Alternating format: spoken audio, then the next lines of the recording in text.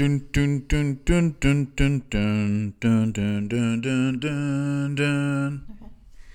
Okay. Somewhere in my memory. That's the Home Alone one. Holy smokes. Okay, since we're doing movies, ready? Uh-huh.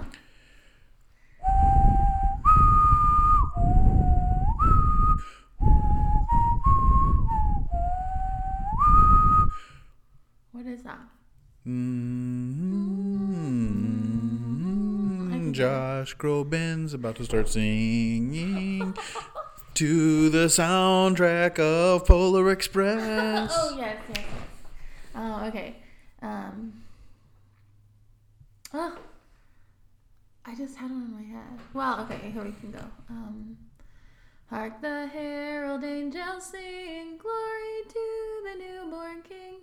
Go tell it on a mountain, over the hills and everywhere. We need to write a medley where one word goes into the next song. That would be cool. I love a good Christmas medley. I do think too. It's my background in like choral, like, doing. Have you heard the one? It was famous. It gets radio airtime.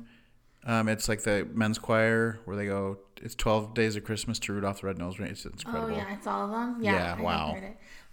I think one of my favorite things was picking out Christmas songs for like choir concerts and stuff like that. Of being a teacher? Yeah, of being a teacher, of being a choir teacher. And you have to start working on it like, we always start working on, we had our first concert of the year in like October, and then you start working on Christmas music basically. And I'd imagine you kind of have to select that based on what you perceive as the talent of the collective group. Yeah, certainly. And that changes from year to year. It does, yeah. Like you really needed a soprano if you're going to do A Holy Night. Yeah. That can lead.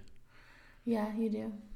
So, yeah, well, you need a soprano in general because they will go rogue. Yeah. Well, Taylor, Yeah. welcome to another edition of It Was Either This or. Yeah. It's the third week of Advent, and all of us are here. Yeah, We're here celebrating joy. Celebrating joy. That's such a fun. Yeah. You got the joy this week? I got the joy, joy, joy down in my heart. Remember that song? Yeah, of course. All right. I don't know, because sometimes I can't tell if it's from my charismatic background or if it's from... Yeah. There's one song from my childhood that it's like, I do think we only learned it at our church. And it's really bad, too. Is it the Pass the Ammunition machine gun song? No, that was everybody. The Christian Soldier Army. Well, that's a different song. Oh, okay. No, we had I one. still like that song. It was like for very them. prosperity gospel. Oh, well, I like those two. It's like apple red happiness, something cheerfulness. Give to God and God will give to you. Cinnamon singing inside, peppermint energy, gumdrop holidays when you give Christ your life.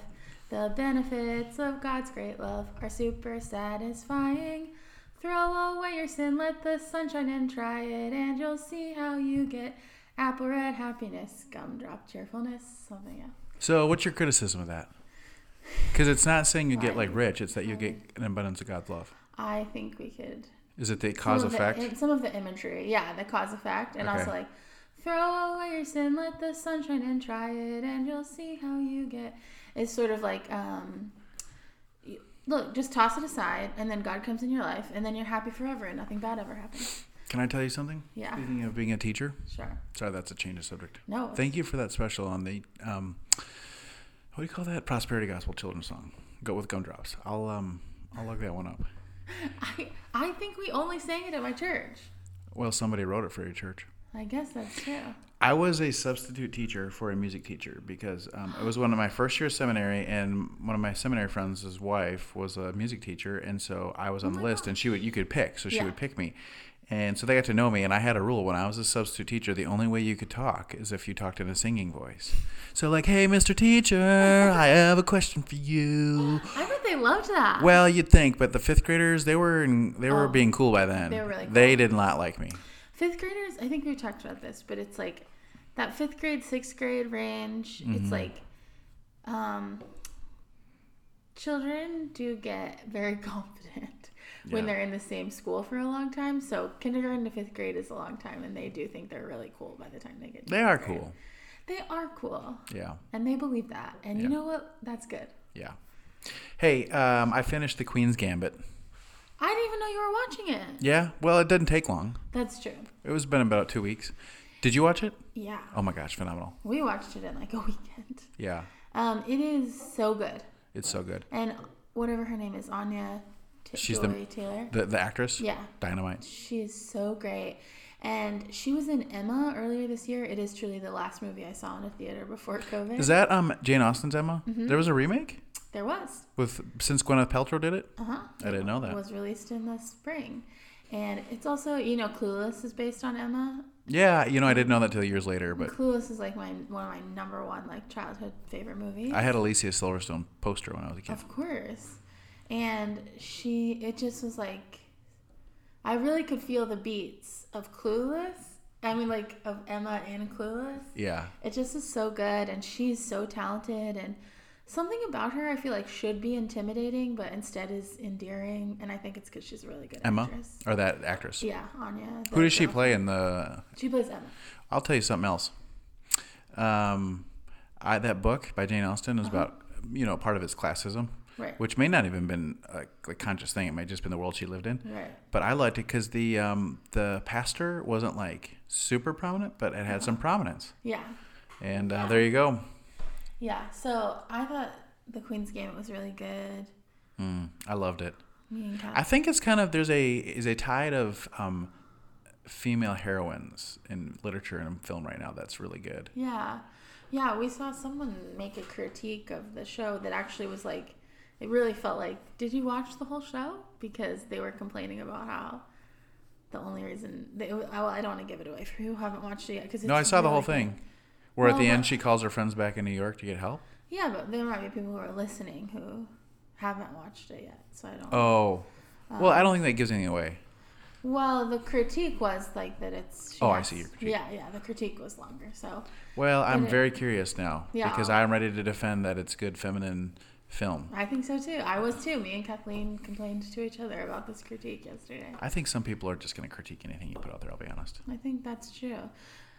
Today this man was complaining about Texas on Facebook, and I told him, he was talking about how Texas is so annoying because they're always saying things like, don't mess with Texas. Mm-hmm. And my favorite thing to say when people say that is that's an anti-littering campaign slogan.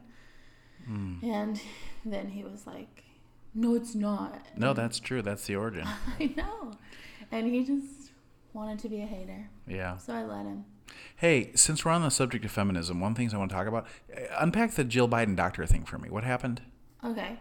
So the guy, his name is Joseph Epstein, and he wrote... Any relation to Jeffrey? I don't think so. Okay. Unlikely, because I think that would be mentioned. Yeah, that's true. People would be talking about that. He wrote just an op-ed. It's a paragraph, and he put it in the Wall Street Journal. Okay. And it was talking about how she should, she's being pretentious going by Dr. Jill Biden because first of all, he started it. He was like, hey there, Jill, kiddo. Literally, he wrote kiddo in this piece. And he was like, really, a great man once said, you're only a doctor once you've delivered a baby. And he was just essentially making the argument that she should stop going by doctor because it's pretentious, and her doctor is an ED. I was going to ask that. So she's a doctor of higher education. Yeah, a doctor of education. So she's like a professor. She is. Well, let me say this. I'm a little surprised at this point that the Times is publishing op-eds like this. The Wall Street Journal. Or Wall Street. Oh. Well, right. Okay, never mind. But also that was a lot of the feedback. I saw a tweet today that said, Kathleen posted it. Any job opportunity, anything, you should go for it because that man got to publish YouTube comments in the Wall Street Journal. Yeah. So you should go for it because people are out here doing anything. Huh. Yeah, well, that's just kind of dumb. Yeah, it was. So he just was and he thought it was a really good point. Well, now I know. Yeah. Well, thanks for clearing that up. Good news. I don't know if I mentioned this last week or not. I've located West Wing DVDs. Oh. So I think I watched episode 15 or 16 of season 2 today. Okay. And then I'm going to go ahead and secure the DVDs for seasons 3 through 7. Oh my gosh, that's so exciting. Also, for those of you who have not secured DVDs, The West Wing is moving to HBO Max, so you could watch it there.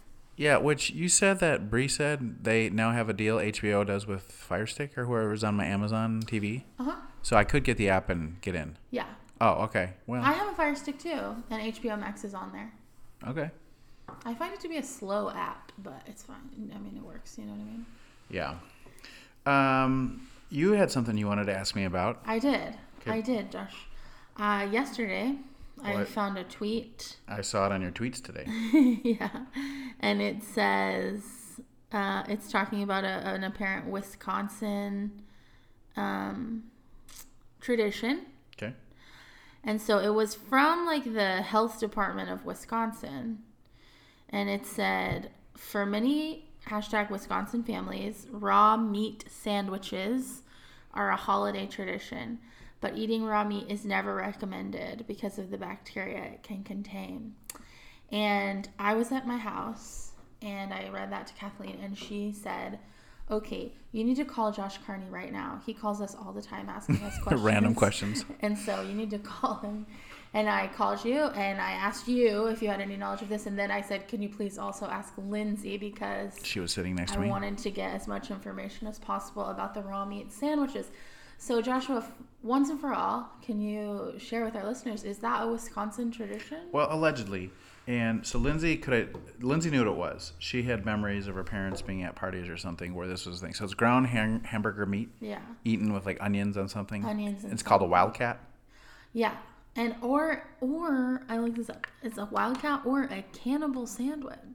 Yeah, that's just not right. It's not great. I never counted this. I should say, so we lived in Wisconsin. We moved there when I was 4. Okay. And we lived there till, I guess I left when I was 18. My parents lived there for 28 years. Mm-hmm. Maybe more, 32, I can't remember. Anyhow. So you were 4, so your older siblings were... Not raised in... Like, my oldest sister was only in high school for 4 years in Wisconsin, and she was gone. Okay. And she went to college there for 2 years, but then transferred. And she doesn't really have a strong Wisconsin tie. Okay. My older brother did a little bit of middle school, I guess, in 4 years. He, too, could really care less about Wisconsin. He likes the Milwaukee Brewers still. Yeah. Because he went to school at Marquette in Milwaukee. Oh, okay. Go Golden Eagles. And then my sister Noelle is more in love with Minnesota, but she at least connected to where we grew up in the land. Yeah. I'm the only one, and probably my family actually, that has any kind of deep Wisconsin identity. We're all Packer fans, but right. But I think beyond that, especially culturally, like when it comes to food and stuff, we're more deeply actually Missourian. Because that's where... everybody's St. Louis. We talk about gooey butter cakes. We talk about the spaghetti factory there, all these other things that are... I know, which I have come to realize is a chain that you can go to all over. But it wasn't always, though. It wasn't always. It felt really special when we were growing up. And, Mall's barbecue sauce is another one. So those deeper things, like, beer and brats, it's not like a family icon for us. Okay. So Lindsay's family, though, I'd say is more thoroughgoing Wisconsin, both in terms of adapting culture, but also generations being there. Okay. So, but yeah, raw hamburger sandwich, no thank you. I looked it up, it's like some restaurant. Apparently, it's more southern Wisconsin that is into the sandwiches, the raw meat sandwiches. I found an article called Cannibal Sandwiches, a polarizing and misunderstood Wisconsin tradition. Yeah, well... And that's the picture. Yeah, I couldn't do it. I don't think I could eat raw meat. I don't think I would mind the taste. That's not my objection. Like, you think about, like, some people are like really raw steak. Yeah. And what's that other than raw steak with a few additives? But the problem is with, like, you sear the outside of a steak to get rid of that bacteria. Right. And then presumably the interior of the steak has been untouched by the elements. Yeah. Ground hamburger has been, like, exposed in every possible way to things that could go wrong. Yeah. So this says there is a restaurant in Milwaukee called Bunzel's. And they go through over 1,000, during the holiday season alone, they go through over 1,000 pounds of raw beef and 250 pounds of onions for the sandwich. Raw onions. Wow. I wonder if we could get Wenzel's on the phone. Yeah. Wow. Oh my gosh. But so apparently the southeastern Wisconsin is the main area. Southeastern Wisconsin. That would make sense. We were in the north. Okay. Taylor, thanks for that bit. Yeah. Did you know, I know you know, but I want to talk about this. Okay. That Mario Lopez is in a Lifetime movie as Colonel Sanders. Yeah. Yeah, I did know. It's kind of like, for me, the Hamilton musical thing. Like, you just have these odd combination of things I wouldn't suspect. It is deeply upsetting. Is it a Christmas movie? You just compared Hamilton to this Lifetime movie about Colonel Sanders. How many times am I going to make this point? It's not... I'm just saying, it's like the marrying of unsuspecting things that I don't get the connection with. Okay. First of all, why is Lifetime movie doing a movie about Colonel Sanders? Well, I would imagine that a lot of money has exchanged hands, and that KFC thought this would be a good way to spend some advertising dollars. Well, okay. But then I can't... Yeah. Then Mario Lopez is like, great career move. Yeah. Okay. Yeah, I have a lot of questions about Mario Lopez and how to, how he's making his choices. Also, the picture, have you seen the picture? It's upsetting because he's dressed like Colonel Sanders. Right. No, I did see the picture. Brother Jameson actually sent us a meme or just a picture without explanation. And I called you and said, do you know what I'm supposed to do in response to this? Because I didn't know about the movie at that point. I'm just like, I think that's Mario Lopez, aged prematurely. Dressed as a antebellum Southern gentleman. It's so strange. It is so strange. Mario Lopez, KFC. That was the second thing that popped up. Also, it's like he still doesn't quite look that old. Oh, he's so good looking still. Like, he hosted we got like a Verizon, we had to stream the Macy's Day Parade because we couldn't get NBC in on our TV. Mm-hmm. And he was like the host they had for it. Yeah. And he's very saucy still. Oh, yeah. But this is like him with, gray in his hair, gray in his beard. Yeah, that's all fake. Definitely. You can tell that it's fake. Yeah. And it's like... Well, it's Lifetime movie quality. He looks like... I'm trying to think. I guess he's not that much older than me. Like, when they were doing Saved by the Bell, I was like 5 or 6. And he was like 20. So he's what? He's like 15 years older than me, I guess. So he's almost 50 years old, though. Yeah. That's crazy. Yeah. And he still looks like he's got the body of a 30-year-old. He's good looking. I hate people like that. Do you? No, I just was trying to be... Okay, here's the next thing. Okay.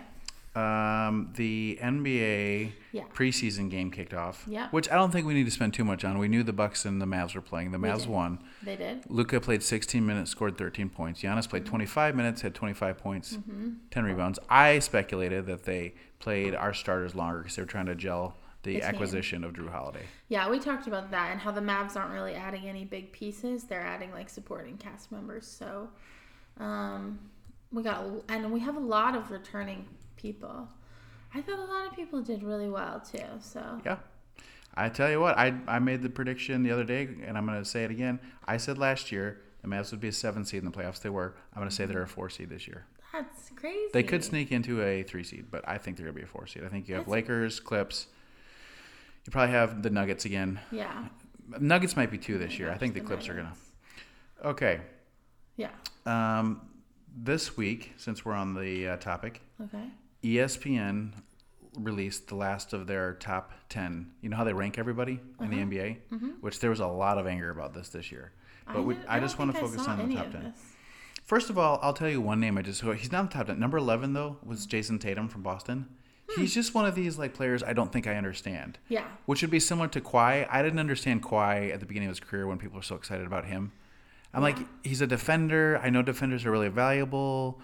He scores about 20 points a game. Kawhi is so funny to me, but yes. But it's the same thing. I just if I look at the box score, Jason Tatum never blows my mind. And he's like that. We talked about the Celtics. They're a well-rounded team with 5 good players, kind of like that 04 Pistons team. Yeah. And he's the clear leader of them, but... Who was it that we were talking about recently? Oh, Gordon. Yeah, Hayward. Yeah. Well, he's less than... Yeah, I really don't get Gordon. Okay, first let me give you the list. Have you seen the list yet? I haven't. Okay, so 10 is Jokic. Oh, okay. 9 is Harden, who still wants to trade from Houston, I saw on the news this morning. Yeah. 8 is Steph Curry, slid a bunch, which is understandable. He got injured. Well, I, by the way, don't have a problem. When people get injured, if you slide them, that's fine. It doesn't mean they're bad. It just means they haven't done anything last year. Right. But hold on here. Damian Lillard's number 7. I'm there. Number 6 is Durant. Why is Durant higher than Steph? You know what I mean? I do know what you mean, but I do think Kevin Durant is more of an all-around player Yeah. than Steph is. And I also think here's the thing about Kevin Durant. It's not that I think he's like mentally unstable or anything, but I do think when it comes to basketball, his like mental fitness is not always great. I think he really can let a game get in his head. Well, this will be a really interesting year because I feel the same way about Kyrie Irving. Neither one of them can be an emotional leader when pressed. I agree about Kyrie Irving as well. But I think that Kevin Durant, if he could get someone in there to help him like really find the mental strength to like be a team leader, I think he is one of, I mean, it's like, I think he's up there in the GOAT conversation. I think it's really just his like, he's not a good defender though. Mental stance but I think he has to develop. He'll be on the top 10 of all time, I think. Yeah. I really think that. Yeah. Because he's maybe the best NBA offensive player we've ever seen. Yeah. But he's, to me, still really one-dimensional. Well, but I feel like his defense for being like such a good offensive player is like, it's not horrible. No. Yeah. I mean, So I agree. So I think that's why he gets the boost, though. Well, and he'll be, if he has another Kevin Durant year, he'll be number 3, number 4 next year. Yeah, exactly. Okay, 5 is Leonard. Okay. 4, Taylor. You're just going to love this. I'm so nervous. Luka Doncic. Oh, I shouldn't have been nervous. I should have been excited. Yeah. Luka. Oh, my gosh. I just love him. I also, this week, there was a picture that went around of him. I saw it. Carrying Dirk's, like, fat head around. And I was like, oh, my gosh. Could I love anything more? That's just being a smart PR person. Okay, yeah. Number 3 is Giannis, which, by the way, this is like somebody created like an Excel chart for this article, and they didn't even bother to put his last name because it would have made it too big. So it's just Giannis. Number 3. Now, here's probably my most contentious point. Okay, number 1 is LeBron. Okay. Number 2 is Anthony Davis. Anthony Davis is very good. Yeah. Anthony Davis, we had 6 or 7 years to see him when he doesn't have LeBron, and he's not the number 2 player in the NBA. I know. Not even close. That just frustrates me. Well, but, he was with the Pelicans all those years. Yeah. I mean, the Pelicans are... There's like and he had some years where he played Drew Holiday. He played with DeMarcus Cousins. It's not like he didn't have a good cast. Yeah, that's true. I mean, he's a top scorer. He's a really good defender, but I don't think he's the number 2 player in the NBA. I do think it has been surprising to me this past year, like while he's at the Lakers with LeBron, with this past just 1 year, to see people sort of all of a sudden being like, wow, Anthony Davis is like top level, because it's just like people were not saying that. I mean, people weren't saying he wasn't top tier or whatever, but like that he was like up in there in like the 1, 2, 3 conversation. He wasn't there before. So I don't know, but I like to watch Anthony Davis play basketball. I think he does a great job. I think he is very intelligent on the court. His level of talent obviously is very high. But I get the criticism, and it's so strange just to see someone shoot into like the conversation just because all of a sudden they have a ring. You know what I mean? Well, and here's my one object. So I said Tatum was 11. 12 is Jimmy Butler. Okay. I love Jimmy Butler. I'll take Butler over Harden. I'll take Butler over. Why would you take Butler over Harden? I don't think Harden's good. Like, is that an age thing, or is like always you thought that? Oh, always. I really liked Harden when he played for OKC, but ever since, some of this is he was a 3 though when he played in OKC. Yeah, some of this is my Houston hatred of Houston, that it's hard for me to root for anybody who's. It's the same reason I don't actually think that Westbrook is great. I loved it that when they were on the same team because one of their games was going to suffer, and I knew it because they're both take 85 shots a game and shoot 39% from the field, and then be a scoring champion, and your team is going to finish 4th or 5th in the conference every year. I used to hate Westbrook, and then when Durant left... Yeah, no, I love that he stayed. All of a sudden, I really loved Westbrook. And I don't hate any of these people. I just don't respect their game. Well, I don't hate them as humans, but I used to hate watching them play basketball. To me, Harden is the antithesis of LeBron James. Yeah. Oh, that's so true, I think. Yeah. Even Durant, who is one-dimensional, like we said, is at least really good at the thing he does. I don't understand. Kevin Durant is an anomaly to me. And not in that, obviously I think he's incredibly talented. But it's I'm just always trying to figure out what he's about to do and where he's about to go. And is he about to tweet crazy things at someone from an anonymous Twitter account? And I had a friend who was his RA in college, and he said he would... that occasionally he would look up and Kevin Durant would just be standing completely naked in his doorway and be like, "What's up?" And so I just don't... I have so many questions, I guess, is what I'm saying about Kevin Durant. Well, we'll see what he does this year. I mean, it's sometimes it's hard. Very well. I hope he does great, except for when they play the Bucks, right? Because now they're favored in the East. Okay, I'm gonna give a call to the Wenzel's Restaurant. Okay. I think it was Bunzel's. Bunzel's? Yeah. Oh, good thing I didn't get through to spell Bunzel's once.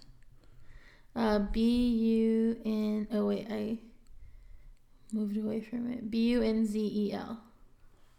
You're calling Bunzel's? Yeah, let's see if we can get him on the phone to talk about the Wildcat. Okay. Bunzel's, Milwaukee. My internet's bad here.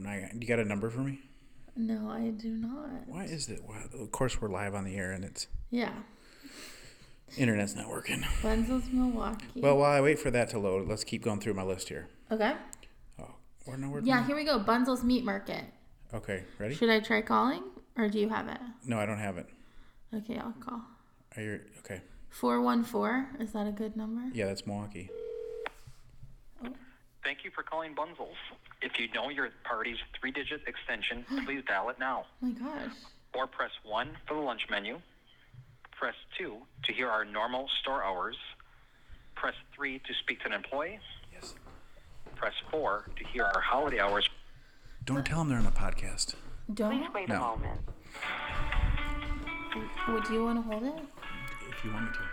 Yeah. I don't know what you want to ask them. Thank you for calling Bunzel's. How may I help you? Yes, ma'am. Say, I was reading up about this Wildcat sandwich. You got one of those there? A Wildcat sandwich? Yeah, they say it's the raw meat, like the raw hamburger at the Pickles. Oh, yeah, we call it cannibal sandwich. Oh, you do call it the cannibal sandwich. Yeah, ground sirloin, sure. Can you tell me how that's prepared? Like, Salt, pepper? how do y'all work out the bacterias, or do you just kind of risk it? Well, we grind it as, fresh. Okay. We're the Department of Health Services or whoever said that. Okay. Not eat it. So there is some forethought, too, about how the sandwich is prepared in terms of health and safety. Well, yeah. We all wear gloves whenever we're dealing with the meat, and it's packaged, in freezer paper. The best thing to tell you is, buy it as close to possible as when you're serving it. Okay. Or stick it in the freezer when you get home, and then thaw it out before you serve it, and then once you've make sure you have something where people can scoop some onto a piece of bread so they're not touching the meat. Okay. Everybody with their little fingers. So now, what sort of bread do you serve that on?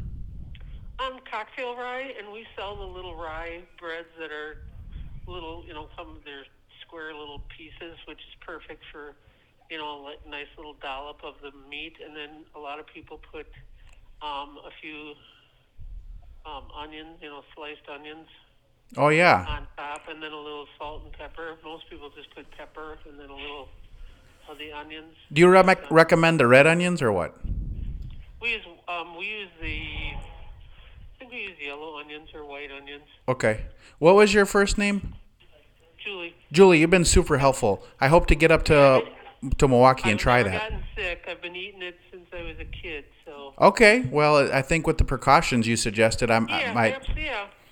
Just with any type of food that you're putting out for people to, eat, just have a little serving thing. Don't let people lick the serving thing.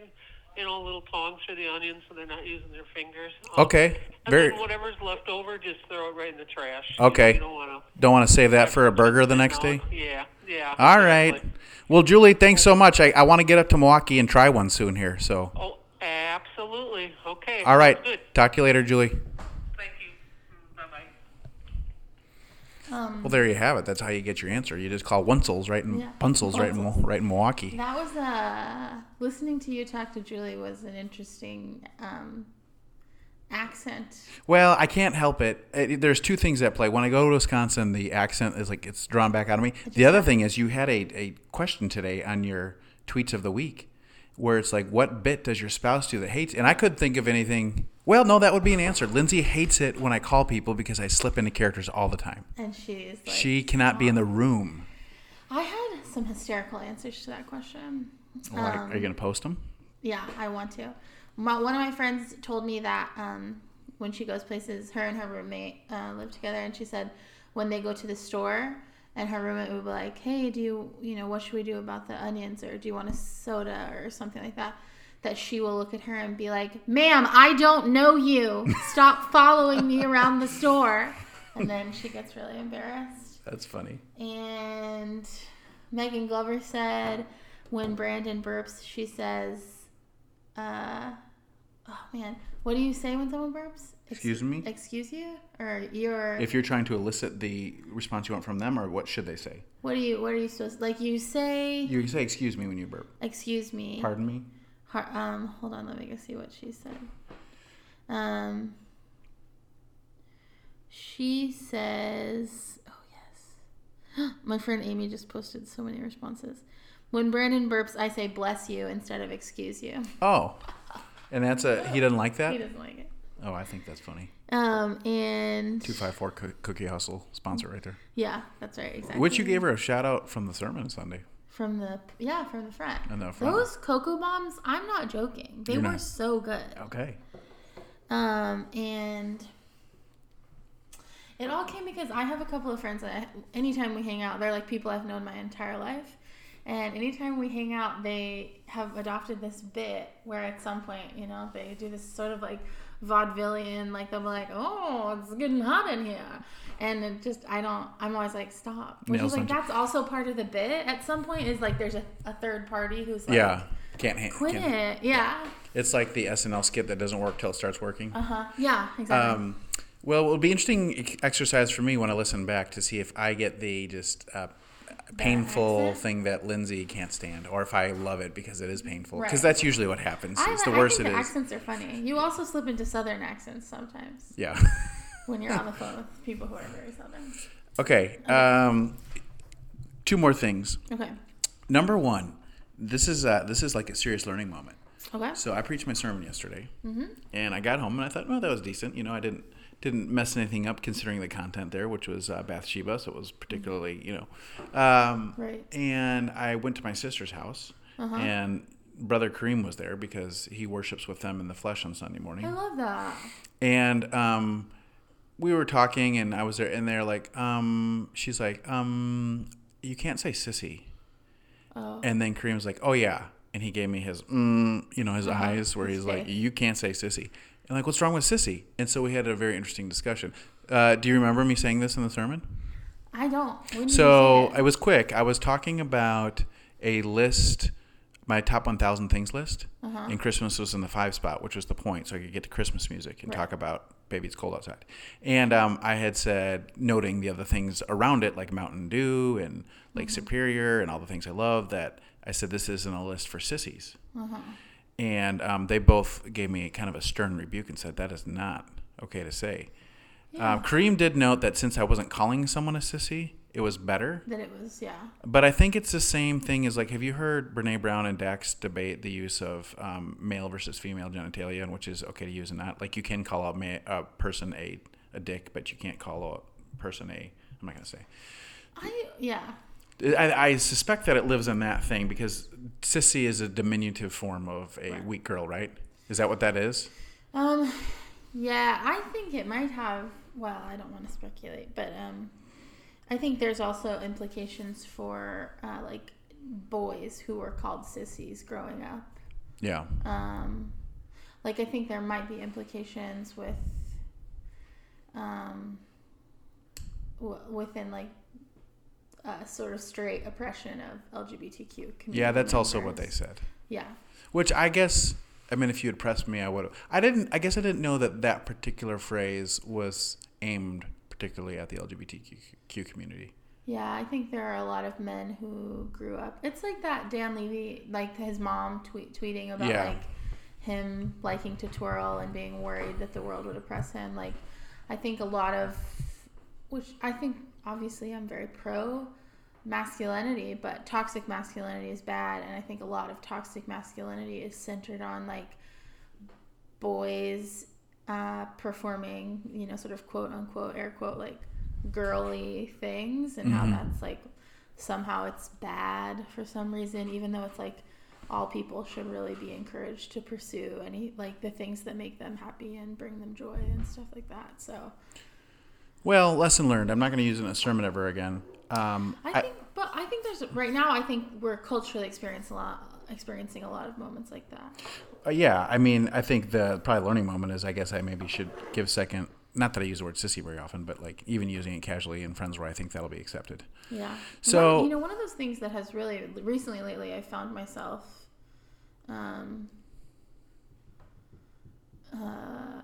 being like shocked about is the use of the word tribe. Like when people say my tribe or whatever, especially like white ladies, I'm like, ooh, that is not a word that we get to use. I feel like I kind of watched the evolution of that word in popular vernacular in the last 2 years, 3 years maybe. Yeah. And I don't know, I'm sure he got it from somewhere, but I remember the first person that was using it. It was Rob Bell. Oh. And it's not like he has a massive reach culturally, but he's in a lot of former evangelical homes. Yeah, definitely. And he would use that word consistently. Yes, and it is just a word that I think it's like one of those things that just like does not belong to white people. Do you know what I mean? Well, I wonder too, though, because a kind of useful sociological description for a problem in the country is tribalism. Right. Which is something much different. Right. But I wonder if it's thought of originally as a derivative of that sort of a thing. Right, yeah. I think that makes sense. And I do think it's one of those things that about 18 months ago, I got in a situation where I said to somebody, we were at Mi Casa, I think, and I said like, oh, that's like a, sort of bottom of the totem pole type thing. And then immediately I said, are we allowed to say that anymore? Yeah. And somebody was like, no. Well, here's a question for you. Okay. Because, I mean, essentially all of our language is Greco-Roman in origin, Germanic, right? Yeah, We're Germanic. Right, yeah. And, of course, those historically are three power-playing societies. Mm-hmm. But now our relationship to them is one such that they could be considered minorities to us in the U.S. Sure. If not in terms of the ethnicity of themselves, of their cultural cachet. Mm-hmm. So there isn't a conversation about appropriating those words because, one, they're inherent to the language, right? But they were derivatives at one point, right? Is it that there's just so much distance that it's safe to use those things now? Yeah, what a great question. I mean, again, I'm by no means like an expert in any way, but I think it is just a matter of those words definitely have roots somewhere, but they're not roots that are like culturally.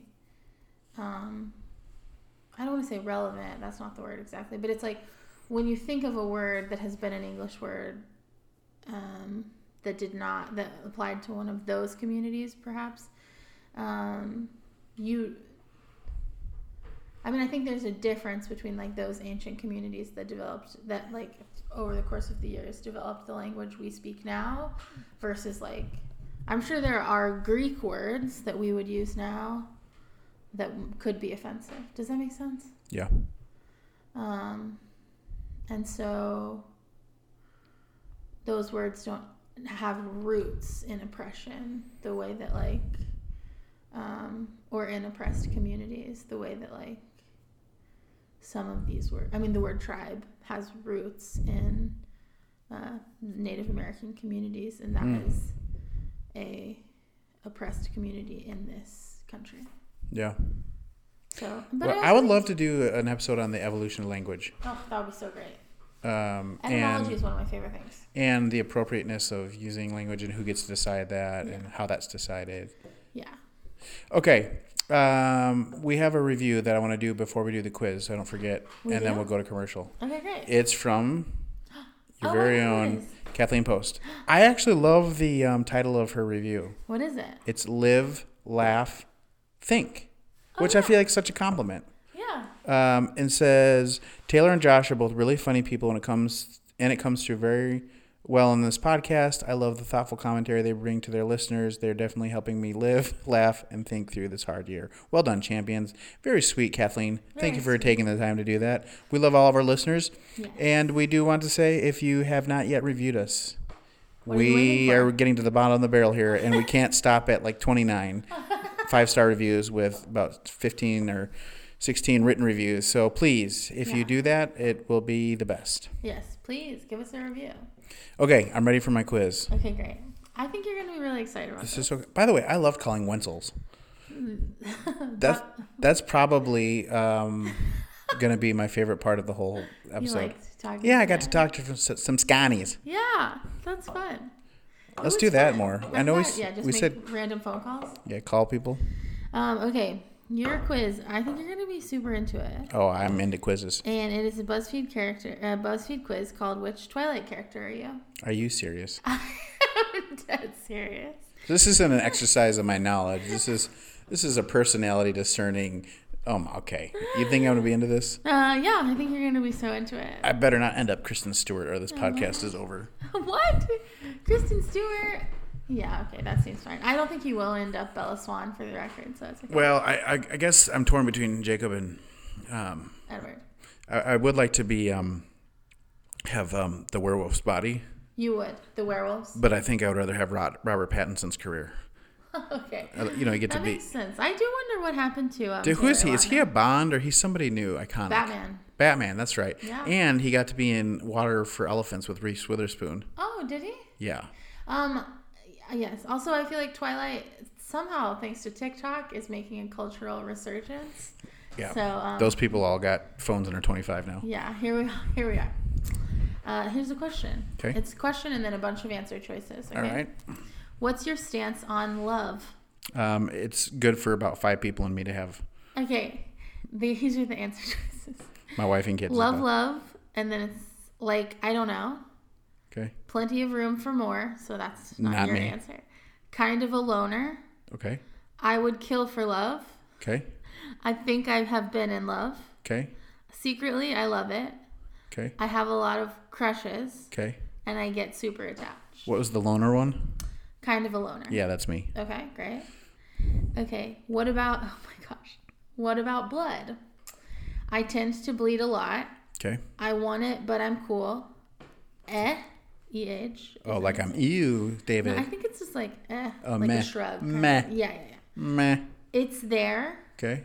Like yum. Must fight urge. Okay. It doesn't bother me. I want it now. Or ew, like blood.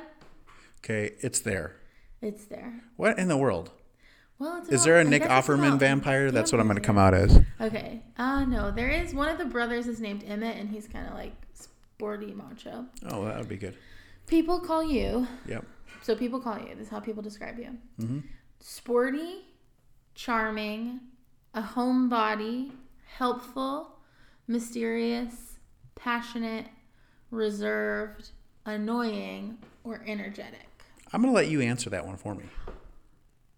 I was going to say either a homebody, charming, or the last one. Energetic? Yeah. Those would probably. I don't think people will call you a homebody. I really want to. I want to be charming. I would probably say charming. I think people will call you charming. What's your favorite kind of meat? I love steaks. Okay. I love bacon though so much. Okay, beef and pork are both an option. Okay. So which one? Well, it's all worth hearing all the options. Chicken. Okay. Boar. Yeah. Beef. Yep. Turkey. Yep. Pork. Yep. Deer. Ooh, venison. Humans. Okay. I don't eat meat, or I don't know. I'm gonna go with beef. Okay, that's great because we're in Texas. If you could have one superpower, what would it be? Invisible. Let's see if that's an option. No. Okay. Fly. No, it's not. I think you should just listen. Okay. Extreme compassion. No. Reading minds. Ooh, handy. Magic shield, so like you could put a force field. No. All right. Okay. I'm really liking reading minds. Turning into an animal. Okay. Manipulating emotions. Ooh, do that anyways. Seeing the future. Oh yes, lottery. That one. I want it all. Seeing the future. Wait, I need more time to choose. Or nah, I'm cool. Okay. Seeing the future. I see. One of them is I want it all, and you don't want that one? Well, can I be invisible and see the future and read minds? Invisibility is not an option. I feel like if you could see the future, you wouldn't need to read minds because you could see the outcome embodied and you wouldn't need to read their minds. That's true, but it's sort of Enneagram-ish, right? Because you might be like, oh, they did that thing that got us to this outcome. That's true. Okay, I want to. No, I'm gonna go with see the future. Okay. I will get so rich. Yeah, you would have invested in Zoom stock in January. Mm-hmm. Which one is the coolest instrument? Guitar. Didgeridoo. Cello. That's it. My 3 favorite instruments are bagpipes, cello, and organ. So unless those are other choices, it's cello. Bagpipes. What? My 3 favorite instruments are an organ, like a church organ. I love an organ. Bagpipes and the cello. Okay, so cello. No, the other ones aren't on there. Okay, cello. Fiddle is an option. What's your favorite body part? Back, hands, hair, smile, skin, abs, feet, eyes, or that's a weird question. Eyes. Okay. Lindsay has great eyes. Well, Darling eyes. Lindsay's champion. Darling. Where would you spend your dream honeymoon? South Africa? Norway. A road trip? Norway, the Upper Peninsula of Michigan. The Upper Peninsula of Michigan. Yes. Brazil, Paris, a southern mansion, Hawaii, Italy, hunting somewhere, or I don't care. What's the northernmost latitudinal location on there? Well, it's Paris. Oh, God, no. That's the worst city in America, or in the world. In the world? Yeah. Hunting somewhere. Hunting somewhere? Because I could probably get, like, Pretty some north. elk, or something. Finally, what is your opinion on vampires? I want to be one. They're not all demonic. They're monsters. Gross. They're burdens. Powerful. More friends, yay. Like hot ones? Or wait, what? I think my answer to vampires, as with like Frank, is I think these are expressions of deep psychological needs. So I'm going to say, wait, what? Wait, what? Okay. You got Charlie Swan. Who's that? That is her dad. Her dad? Her dad. Well, that's kind of cliche because Hey, Charlie, you're a cool dude. Just keep being your adorable, oblivious self. Also, your daughter is now a vampire, and your granddaughter is growing at the speed of life. Shouldn't you notice that? That's Lillian. Lillian is a vampire? Well, she would be the one to be in that story. Yeah. I guess Mabel has the gothic thing going on, though. Yeah. Okay, well, that was fun. I thought it was fun. I liked it. Did you? I don't think it tested my knowledge about anything, which I wanted to show off to people. But yeah, but now everybody knows which Twilight cast member you are. Hey, can I tell you this? Yeah. My niece was doing some research for her sociology-esque class, and it was like she had 2 groups of 10 words, Okay. and then she had 4 groups of 5 words. Okay. And you got the 10 words and then the 10 words to look at 2 minutes apart. Okay. And then you had to memorize as many as you could in order. Mm-hmm. And then you got to do the same thing with the 4 sets of 5. Okay. 2 2 minutes to look at them and 2 minutes to look at them. First of all, I was the only person to take it to get all 20. Okay. Second of all, I not only did it correctly in order and was the only one to get it, I did not need the amount of time in all of them to get the memorization done. Okay, so since we didn't test your knowledge in the quizzes today, you are just going to share with us? I'm just going to go into full 3 on health and let you know how great I am because you didn't extract that for people here. So I will show you. I will self-glorify. It's a very desperate moment for me, Taylor, but when provoked, I will fall all the way to the depths of this kind of self-gratitude and championing, okay? Thank you. Okay. Oh my God. All right. We need to pause Congrats on your memorization skills, though. Well, thank you. We need to pause here for a commercial. Okay. Well, Taylor. Yeah. I have a very special edition of Who is Our Sponsor this week. Oh my gosh, okay. So this Friday, UBC partnered with Arrow Child Family Ministries to have their Christmas party, and they had a table full of things that they were raffling off. And you know how that table full of things got to be there? Oh. Businesses in the Waco area donated them.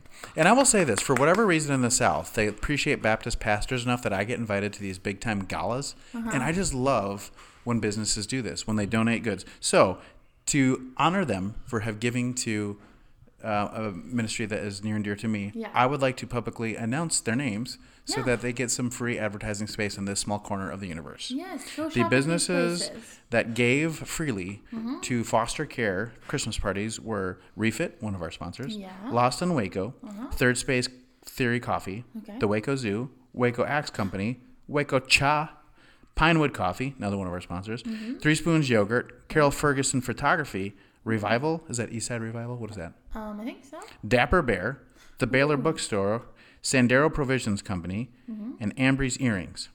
Also, I love that. I would like you to know this, that Commons Grounds donated hot cocoa, and Shamika with Waffle Chick gave us a sick deal on chicken and waffles, too. Oh my If you wanted to gosh. give them a shout out. Now I'm reading Kat's text. Okay. Oh, and Bicycle World donated bikes to kids who asked for them, and Middleman donated skateboards, Middleman Ministries. That's amazing. So if you heard one of those businesses mentioned and you need a product that they have, please consider supporting them, because when push came to shove, they gave to kids who needed something. That's amazing. That's so cool. And we're back.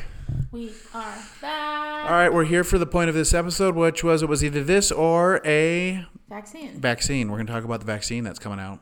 We are. Okay. The first thing I want to talk a little bit about was, how do you feel like your life has been most affected during this time? Well, I'm at home in my house every day for the last 8 months. Is that what you mean? Yeah, that's what I mean. Well, it was okay. So I'll say this. We had foster kids during the majority of this. That was really hard, especially when there were 8 of us in the house every day. Right. And I was home. I was at work for about a week and a half after everybody was home. And Lindsay, said, you are working from home. Yeah.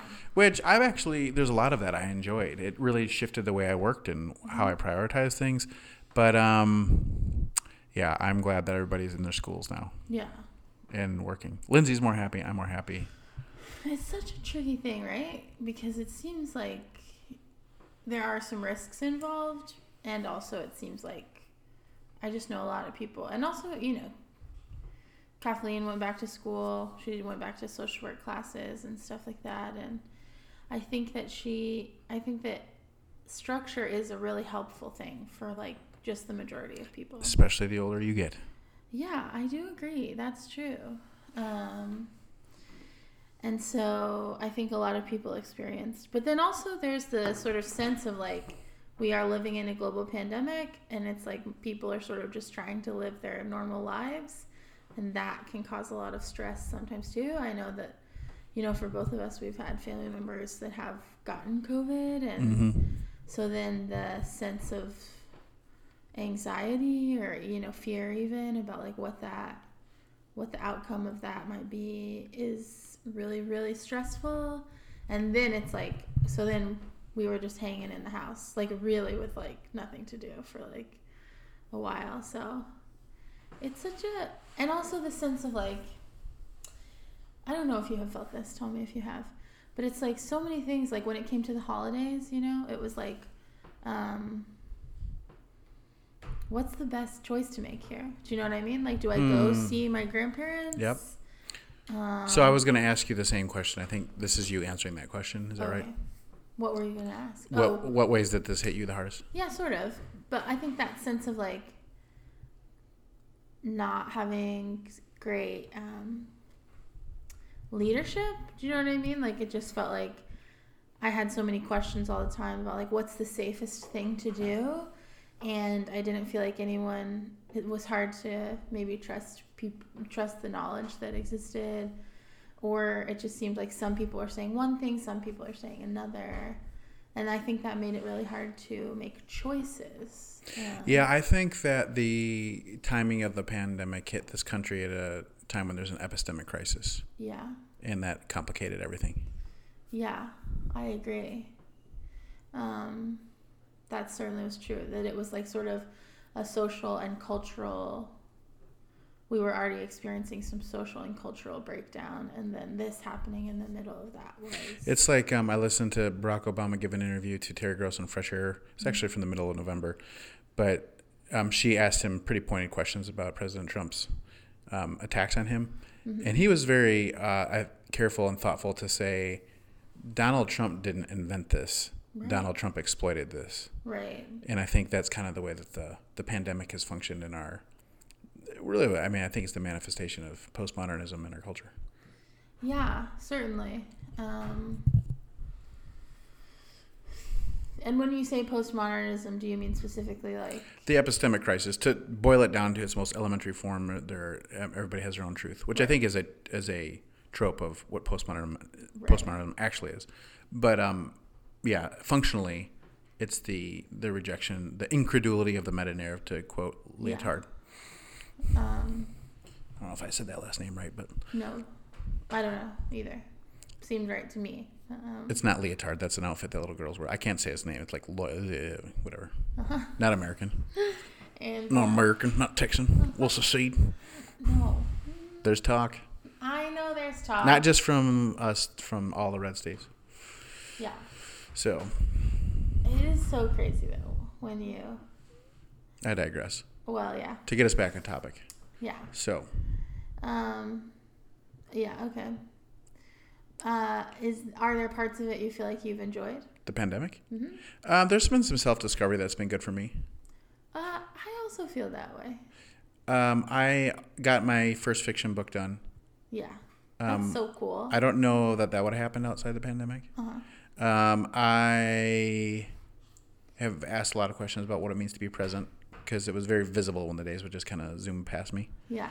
And that was the trajectory of my therapy work anyways.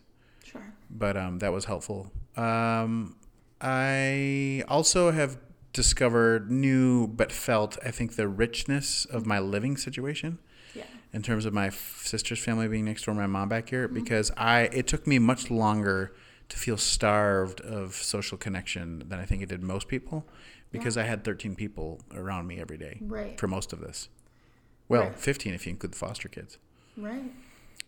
Which, actually, this is a good question. I have been reflecting with my friend Brian Gamble and Kareem that one of the big discoveries for me in this has been that I think I'm more introverted than I understood.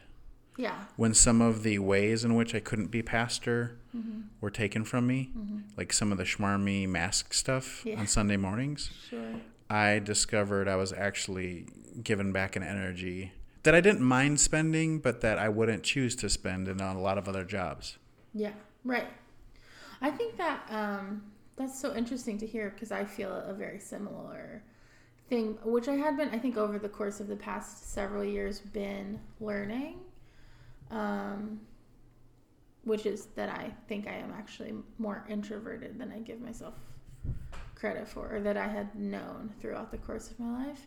Because I do love people, and I love being around people. And this is the thing that they will really hammer home, though, is that that's not really the question when you're talking about... Right, it's where do you draw the energy? Right, it's where do you draw your energy. Yeah, and I certainly get it from being by myself. Yeah. There are also, though, times where after long periods of having that, I'm ready for social. I will say another thing that I've discovered is I have some introvert friends who are like the loudest on social media. Yeah. And I think I've been able to wear that a little bit more. Like, it requires a different energy to emote and articulate in a digital space than it does in person. Yeah, that's true. And I've connected to that a little bit more. That's always interesting to me. People who are really introverted and who are very loud on social media. Yeah. All that to say, I would bet Marty actually is like a pretty true extrovert. And so I think I grew up thinking I should also be an extrovert. Not that she put that on me in any capacity. And I do really, if I spend too much time like truly alone by myself, I can get pretty squirrely. And so I think I'm just sort of like ambiverted or whatever, closer to the middle on the scale. Or the one time I actually took Myers-Briggs, or no, the DISC, whatever you get, introversion, extroversion, I can't remember. I came out like 51-49, 51 extroversion, 49. Yes, me too. And I do think this could be, I think, more truly at second half of life stuff, where I think most of us get content with a more sincere, smaller group of friends. Yeah. But I think it's also natural to grow inward the older you get. Yeah. You've tried enough of the drugs of relationships to discover which ones work, and you sort of gravitate towards those. And also just drugs, you know? Yeah. So the Speaking of drugs. The vaccine. My sister made a joke this morning. You've seen the Polar Express. I have. That big line where Santa Claus says the first gift of Christmas. Mm-hmm. She's a 7, so she just thinks of comical stuff all the time. She's like, she says, wouldn't it be great if in New York, before the doctor gave the first antidote, he said, "Here is the first vaccine of COVID." That would be great. That would be great. I would love that. Okay. I would like to talk some about the vaccine in and of itself, but also I think the place I would like to start, which might not be the place I would like to start, where you would like to start, is like when you first heard that there was a vaccine that had been developed and that it was getting approved by like the FDA. Mm-hmm. What was your initial reaction? Like just sort of off the top of your head, were you like, "Oh, that's exciting," or "Wow, that seems fast," or? This I think maybe as a future-oriented person, I immediately thought of the logistics of vaccines and thought there's still going to be a massive death this winter, and B, there's going to be a lot of people for whom the solution comes to this through just a hard-earned herd immunity. Yeah. So, for example, Pfizer and whoever the other company is, best estimates are they can produce 100,000 vaccines by the end of December. Okay. Together. Right. So 200 then total. So is this the Pfizer and then the German company? Yeah. The biotech? I don't remember. But 200,000 people are getting infected today right now. Yeah. So by the end of December, we will have 100,000 vaccines. 200,000 people are getting affected today. Yeah. So we're a long ways off from this having a real substantial impact. I also think, and this is where a statistician will be, given how innocuous the symptoms and the virus can be in some people, I just think way more people actually have it than we know. Yeah. Which is not at all an argument for not doing something. I'm thinking it's this. We will win this war eventually through a costly herd immunity that's done through bodies doing what they do, but also the virus or the vaccine. Well, and that didn't have to be the way that this played out in our country, but it is the way that it will probably. But by the end of July, that was my conclusion: we're just not going to do this the smart way. Right, and it seems that we didn't. Right, it's like at this point, there's multiple countries declaring that they're like 0 cases of COVID in their country, and I do wonder if some of it, most of the countries I've seen are New Zealand and like sort of southern hemisphere countries, and so it's like I wonder if it's because they still, a lot of the major spread in winter months is coming from people resorting to being inside together because you can't be outside as much, and so I wonder if that is... Well, I have 2 comments about that, though, and this is not in defense of the Trump administration at all. Okay. But I do think that countries with larger populations obviously have a much harder time with this than countries with... What is Australia's population? I don't know. I'm not sure. You can Google that real quick. I know New Zealand is small, but... Yeah. I would also say that... I think the way we have structured our lives logistically through the marketplace and everything else also made just some of these things really hard for us in the first place. Like we don't go to the market to get our meat for the week and, from the butcher who grew the meat in our backyard, right? We go to the store, which got the meat from Texas maybe, but it was shipped to Illinois to be processed and then came back and it passed. That's just our meat. Like thousands upon thousands of products that we're all used to buying from a marketplace, a mass marketplace. Yeah, it was just a slim chance that we were going to have the kind of lifestyle that was conducive to isolating the. Yeah. So. Well, but I mean, yeah. So not to say it couldn't have been done. Australia's 25 million. I don't know. So that's probably about 7% of our population. Really? Yeah. We're 330 plus million. That is crazy. We're like the 4th or 5th biggest country in the world, I think, after like China and India and a few others. That statistic I'm making up. We are about 330 million people. Right. But I know we're one of the bigger countries. I just didn't realize. I feel like Australia is gigantic. And the other thing a lot is, of it's empty, I guess. And it's like the middle of the country is empty. Right. That's Sydney and Melbourne and the outlying areas. And have you ever been to Australia? No. I would love to go. Yeah. We should figure out a way to Here's go. a weird plug for Australia. Okay. Matthew McConaughey on Armchair Expert talks about, and this is in his memoir he just released, but also going to Australia as an exchange student, has hilarious stories. Oh, really? Yeah, about just being with the most awkward, crazy family. Wow. I'll have to read that. Yeah, or listen to that episode. Oh, yeah. That's very funny. Okay. And he's great. Well, we should try to find a way to Have him on set the up a mission partnership in Australia. Oh, yeah. And we Yeah. should- I thought you were trying to have Matthew McConaughey on the podcast. Oh, also that. Both of those things. See if we can get him after Lin-Manuel Miranda. We got to keep trying. Oh, my gosh. Okay. Okay, here's something. Let me ask you this, because this came up earlier with the meat thing. Okay. First of all, I just kind of was doing Science 101 today. What's the difference between bacteria and a virus? Does a virus replicate itself in your body and bacteria doesn't? What a great question. I don't know. I also know that, like, as an outdoorsy person, I get these commercials for these straws that you can drink. That it filters the water? Yeah, like people drink out of toilets as an example. And the thought is it can filter bacteria.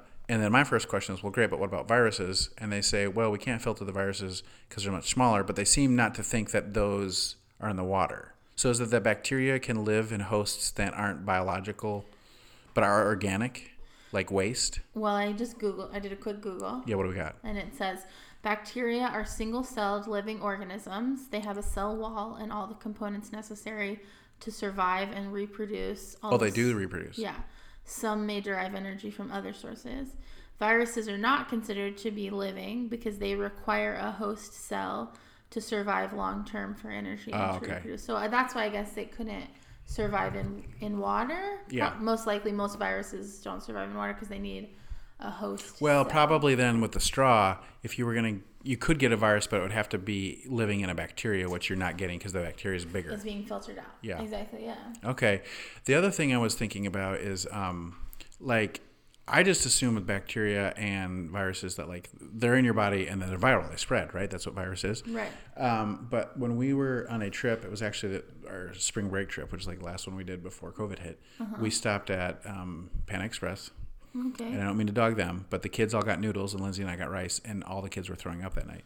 Yeah. And the amount of times they threw up corresponded to the amount of noodles they ate. And Lindsay said it's because they have less of the bacteria. And in my head, I'm like, it doesn't matter. Like, the bacteria's in your body, that it's in your body. But she's like, no, your body can expel it faster the less you have, which I didn't know that. I thought it was just in there, it's in there. I do think so. It's from this, it seems true that it's like bacteria is a living organism, so it is like it will make you sick, but it's still its own thing when it's inside your body. So if you expel it, then it's like out of your body. It is out of your body, or your body kills it, or your body kills it. Whereas like a virus is like once it's in your body, it's depending on you as a host, so it starts replicating, I guess. Okay, but then here was another question I had. Okay. So I occasionally will preach Numbers, whatever it is, where there's the venom text, the snakes come out and bite the children of Israel. And then there's the John 3 text where Jesus is held up. So too as the Son of Man is held up, like the serpent was held up in the wilderness, because that's how they work. So I was looking about for that sermon how antivenom is made. And it's weird, it's because like animals can develop antibodies better than we can to venom. So we'll inject weak doses into them, and then we'll extract those antibodies, and then put them in our bodies, and explain about what happens to cells in that process. Right. But like, why couldn't that same kind of thing be done with viruses? Because isn't it viruses? It's antibodies that kill the virus, right? And well, but I think it is. I mean, like that's what a vaccine is, like small doses of the virus. Well, this is my point then. And then I looked up the vaccine thing. Yeah. And it was same thing. It's like extract a weak form of the virus, which that didn't make sense to me, because if thing's alive, it's alive. What's a weak version of it, Yeah. Or like they said, like sometimes they can genetically replicate the signature of the virus or whatever. That made sense to me because it's not a real one, but it still would teach the cells in your body how to fight it. But so I'm like, wait a minute. Like weak things recover and then they get full blown. Like, well, that is why taking a vaccine sometimes is dangerous. There are people who, and why I think some people have concerns, is because there are cases in which, I mean, it's like, I don't think that's happened with like a polio vaccine in like years, because it is, at this point, it's a vaccine that has been perfected over the course of a large number of years. But every time you take a vaccine, you are taking a chance that like it will go inside your body, and your body, like, that it will turn into a full-blown version of whatever the disease is. Well, there you go. You didn't know that? No. Yeah. It's not, it's like very unlikely. It does not happen often, but it is like, because it is, you are injecting the virus, a weakened form of it, or, you know, the signature of the virus or whatever into yourself. You can be infected, but it's like doctors will say the likelihood of that happening is very, very, very small. So here's a different question now. Okay. This is So we get flu shots every year because flus evolve and change, right? Mm-hmm. So presumably the same thing's going to happen with COVID. Yes, I have heard at this point there are differing strains of COVID. And like they talk about how long immunity will last for COVID. Right. So my question is, are we ever really going to be at this place where we have herd immunity then? I mean, I think that's a really great question. I don't know the answer, but I think that, it's sort of like, I don't know what to compare it to. Like, is it better to compare it to like, smallpox and say that like, well, most of it's gone. Yeah, I guess if Occasionally it enough pops up. people beat it in a 3-month period, Yeah. it would just more likely die because it didn't have any hosts that would work. Right. Or is it more like the flu, which is like, can we get vaccines to a place where like some people are still getting it, but very infrequently, and the vaccination at least helps you fight it off most of the way, or something like that. And I don't have, obviously I'm not like a medical professional, so I don't have the answer for which one of those it'll be like. That to me is a big question mark with this vaccine, is like, what are we looking at? Are we looking at like, this is like a flu vaccine that you might have to take every year? Or are we looking at like, this is like a smallpox vaccine and it's like you never, once you get it, you don't have to I think it's much more flu from what I've heard. Really? Yeah, 3 months they said. Oh, wow. Yeah, they don't know with definitive. Yeah. But anyhow, well. But it's like, I think all those diseases like smallpox, cholera, what was the other one we were talking about? Polio. Like, they used to run rampant. People used to die from them all the time. And it was just kind of like, well, that's the thing that happens. Very sad, but here it is. And now it's like, if someone dies from cholera, that's like a tragedy. I mean, I don't think cholera even exists in the world anymore, really. Surely somewhere. Maybe. I don't know. I'm not. So, I don't really know. What were you going to say? Well, I'm ready to turn the corner, but we don't have to yet if you're still going. No, I was going to. Okay, you turn your corner and then I'll see. Well, I was just going to ask. So, we're looking right at this going out. I mean, I think somebody got it today, the vaccine. New York. And it's 2 rounds, right? Mm-hmm. Like a month apart. Mm-hmm. And so, but also, as you've stated, and I've seen in the news, like, we don't have, as you said, it's like 100,000 in this month or whatever. By the end of December. And so, have you seen any theorizing on like how long it might take for everybody who will take it to get it? No, and that's what I'm saying. At this point, I still think it's going to be the hard-won herd immunity that actually is the thing, not the vaccine. Because the other thing I've been listening to is there's a really interesting Planet Money episode on the vaccine, just on the logistics of it. Mm-hmm. And like, for example, and this is stupid because we would never distribute it this way, but like with an obnoxious kind of weight distribution payload, whatever that term is, on an airplane, like something like way more tons than they can really carry, it would take 8,000 cargo planes to distribute all the vaccines to the world. Okay. Because you're looking at 6 billion, right? To achieve herd immunity, we have 7.some billion on the planet. You need at least 6 billion. And there are only like 2,000 of those cargo planes in the world. Oh. For every country, like, not working together. There's 2,000 and it would require 8,000. And that's if you were shipping them all at once. And like, obviously some places need smaller amounts of them, right? Because they're smaller countries. But so there is a real logistics problem. There's also, like, part of the episode was on dry ice and the demand for it because of the super cooled nature of the vaccines that need to be there. And how, like, the guys like in Miami is like, I just don't think we're going to be able to produce the amount of dry ice they need to distribute this the way they want to. And so there's also all of those things. Right. That All the sort of there's the people who make the vials who are like, look, we have this huge demand all of a sudden, but you got to remember we're still making vials for much needed cancer drugs all over the world and all these other things that require them. So there's a challenge there. I mean, if you're really serious about this, you almost need the wartime kind of restructuring of companies for this purpose. Yeah. Which has been said about ventilators previously. That Right, yeah. And, you know, I mean, you can hate capitalism, but allegedly this is the sort of the thing that the marketplace will fix with. There's always people that want to make money, and if they can restructure and do it in a way that's economically viable, they'll do it. Freedom of the marketplace. Yeah. Yeah. I had another question, but did you have another question? Well, I was just going to ask you about the kind of your own approach to the vaccine. I think the chances of me getting COVID are way higher than me having a vaccine by the time it's ready for me. Do you think so? Oh, yeah, infinitely higher.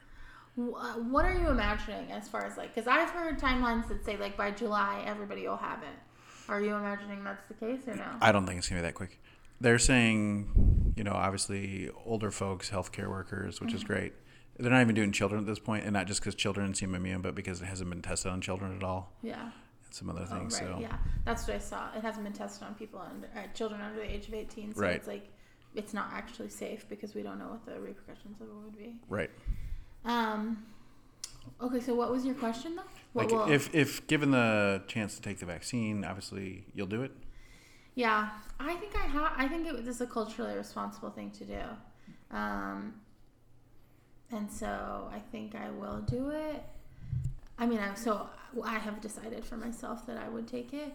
An interesting pocket of conversation that I have seen is a lot of people, Black Americans, who have said like there is a history in this country of like the country performing medical experiments on Black people, and so I do not feel comfortable taking the vaccine.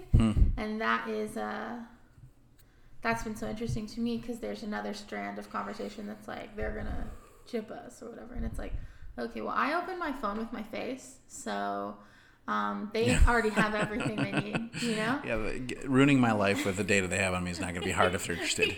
Yeah, and so so that is not very compelling to me, but the idea that like there are Black people in this country who are like, you know, historically this country has performed medical experiments. Yeah, my lack of apprehension is probably a sign of my privilege, huh? Yeah. So, but I think I would take it, or like I said, I've decided I would take it because it feels like the culturally and socially responsible thing to do. But it still feels to me like a big question mark as far as like when will it be available to me as like a, you know, pretty healthy adult person. So, I do think that one function of the vaccine, to like use an economics term, an unintended positive consequence, will be the emotional thing this does for people. Yeah. A sign of hope. Yeah. I think that's probably one of the actually big upticks of this right now is imagining a end of the tunnel. I do think it's provided some of that for me, that like for so long, because of like I was saying, this sort of mixed understanding of what was going on and what was the safest choice to make, and you know, sort of the especially like white evangelical backlash of like wearing a mask is me giving away my like God-given freedom or something like that has been kind of stressful. Just the idea that that's no longer a conversation piece, that there is a day in the future in which this isn't a thing where we're so worried about all the time that we can't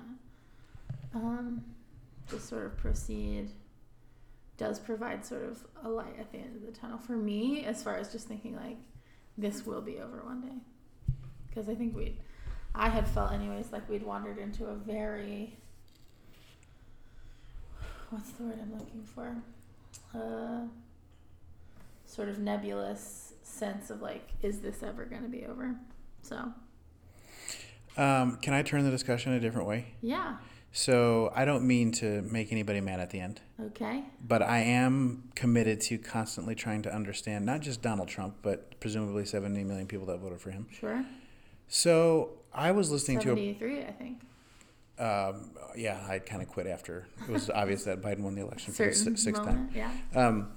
But So that I was listening to that same daily episode, and the guy was talking about Donald Trump getting the virus, and it was in this larger discussion of his sort of cavalier attitude towards the virus. Right. And he made the point that he gave it to his wife, he gave it to his kids, several of his kids, and I just had this moment where I thought, like he gave it to his kids. I don't think he did it on purpose. But he certainly did not exercise caution, and presumably they got it from him. I can't prove that. Right. But I did think, that would be like my best argument for why somebody should care about this. Meaning, like, if you want to get to the heart of things for me, start talking about my kids' safety. Yeah. Like, you're not going to find a more deeper reason to motivate, to right. do something. And so what I took away from that, I'm like, you know what? There are just people who fundamentally see the world in such a different way than I do. Yeah. That there's some kind of algebra in his head, in their head, where it's like, yes, this could be a piece of the puzzle. I'm going to rationalize the behavior this way. Does it make sense? Something in his head. Like, I'm sure he didn't think, I'm going to give this to my kids and they're going to die. Right. No. But not. he thought they could get it, but they're young, they'll be fine. I was fine.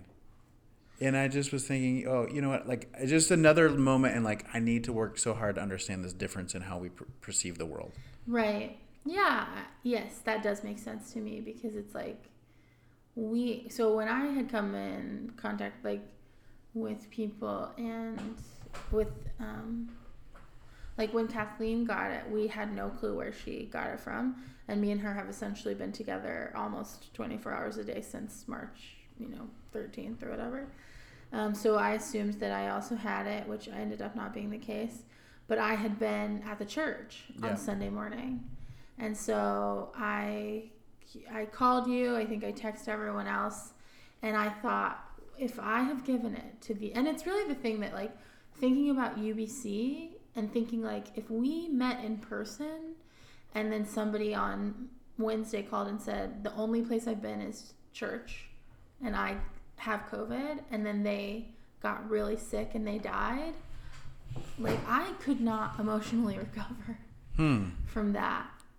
And then, like, thinking, and then in that moment thinking, if I had given it to any of you and you guys got very ill, or if I had given it to you and then one of your kids got it, like, I couldn't move on from that. I would be so devastated. And yeah, it seems to just be a difference in personality. And I don't know if it just, like, for him, he was like, well, people get it and most everybody lives. And so he is unbothered by that small percentage for whatever reason. Whereas, like, I am very bothered by the possibility of that happening. I don't know what that is. It's interesting to think about. I do think some of it is Enneagram personality, aggressive number. Even though I just kind of stated not understanding him. Yeah. Lindsay very much has articulated what you have about the worst part of it is not having it. It's knowing that you could have potentially gotten other people sick. For me, I think the feeling of I feel bad about this only happens if I give it to somebody who's really vulnerable and it's like life or death. Yeah. Or if I did it knowing I gave it to somebody. But the way my personality works is like, if I didn't know I had it, I'm like, I didn't try to do that. And it's very easy for me to let myself off the hook. Well, this is very interesting because it's the same difference in me and Kathleen. Like, I told you the other day, my dog, her foot was swollen and it was because of something I did. And I was truly sobbing and like, they're going to have to cut her foot off and it is going to be my fault. And Kathleen was immediately like, no, it is not your fault. And it was like, so I do think that's maybe an aggressive number thing. Yeah. In fact, I was thinking today about this and thought if I applied for a new job and they asked me for weaknesses, I would have to say empathy. Like, really. Yeah. Like, it's not easy for me. Yeah. And I think that's why it's always, for me, it's about intent. I think the flip side of that is forgiveness is easier for me to do. Yeah. If I can establish you didn't intend to do something, I can tolerate a lot. Because it's like, you didn't try to do it. I understand that those things happen. Yeah. Yeah. So, I do think that it's interesting because I don't think of forgiveness as hard for me. I can also forgive pretty easily, but this is the thing we've talked about. that emotion lives inside of me. Like, it's like, Yep. I have to keep, it's like a mental choice to forgive someone, and I can get there pretty easily. But especially with, like, if it was an unintended situation, but it's like, then I have to remind myself that that emotion that's like living in my stomach is like not, it's just what I'm feeling, and it's not real. Do you know what I mean? Yeah. So. That is fascinating. It is.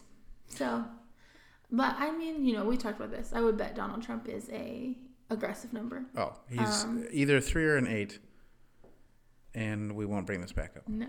But we know he's one of those. One of those. Right. Probably not a 7. and so, yeah, so I'd imagine that that's the thing too, is that he's just moved, like, he's kind of like, well, I didn't mean to give it to them.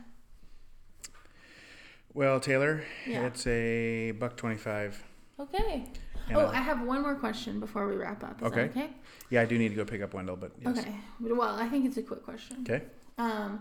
In thinking about the future and in thinking about the ways our society has changed because of this, so even, if we are living in a world where that vaccine actually works 100% and in 7 or 8 months, nobody has COVID. It's not even a thing that exists in the world, which is, as we know, not really a possibility. I like these questions, though. Hypothetical. Okay. What are the ways in which you think our society has changed? That, like, just because nobody has it anymore and nobody is, like, everybody has the vaccine, what do you think are going to be the holdovers of this time? I'm going to give you a very aggressive number answer, which is, it's like about business and thing. I think buildings and so many things are going to become obsolete. Yeah. People have discovered we don't need to be in the same space to work. Yeah. I read an article yesterday about few major businesses in Silicon Valley, including what's his name, Rocket Man. I don't know. Elton John? I was thinking Elon Musk. Elon Musk. Yeah. Elon Musk. He has moved to Texas, he announced. Yeah, and they're moving everything to Texas now, to Austin. So it was another big one, huge one. Yeah. They're all coming out of Silicon Valley. Yeah. And they have also said that a policy change is that people don't need to come back to work after the pandemic's over. Really? Well, in a lot of these major tech companies. Now, granted, it depends on the work you do. Right. But I think that is going to be just a thing of the past in terms of people's initial imagination about a business. Yeah, and what it takes to put a business together is, like, you don't necessarily have to have a big giant headquarters. Yeah. And I talked a little bit with Brett and Emily Mills about this on their podcast, and I said it's like sawing off the branch I'm sitting on, but I think people are going to make the same discovery about church and faith. I have wondered when we come back together, like, but you know what I think is true? I really do. Is that I think that there is something about Christianity that calls us to physical presence. Yeah, and it's pendulums, right? They swing. Sure, of course. But I think people are discovering something healthy. I've also just thought, let's take ourselves out of the pandemic. We're not far from being in a post-Christendom culture in anyways. No. And so that's like I think we're maybe 2 generations I was going to say. At most. Gen Z. Yeah, maybe 1 generation. Yeah. So there's that. I will say that in the middle of our conversation, I got a text from Margot Shanks saying she loved my Johnny Rose impression. Oh my gosh. So thank you, Margot Shanks, for listening and for saying Margot, that. also, I miss you very desperately. You're so great. Yeah. And your kids are so great, and I miss them too. Okay. Thanks for tuning in. Okay. Bye, you guys.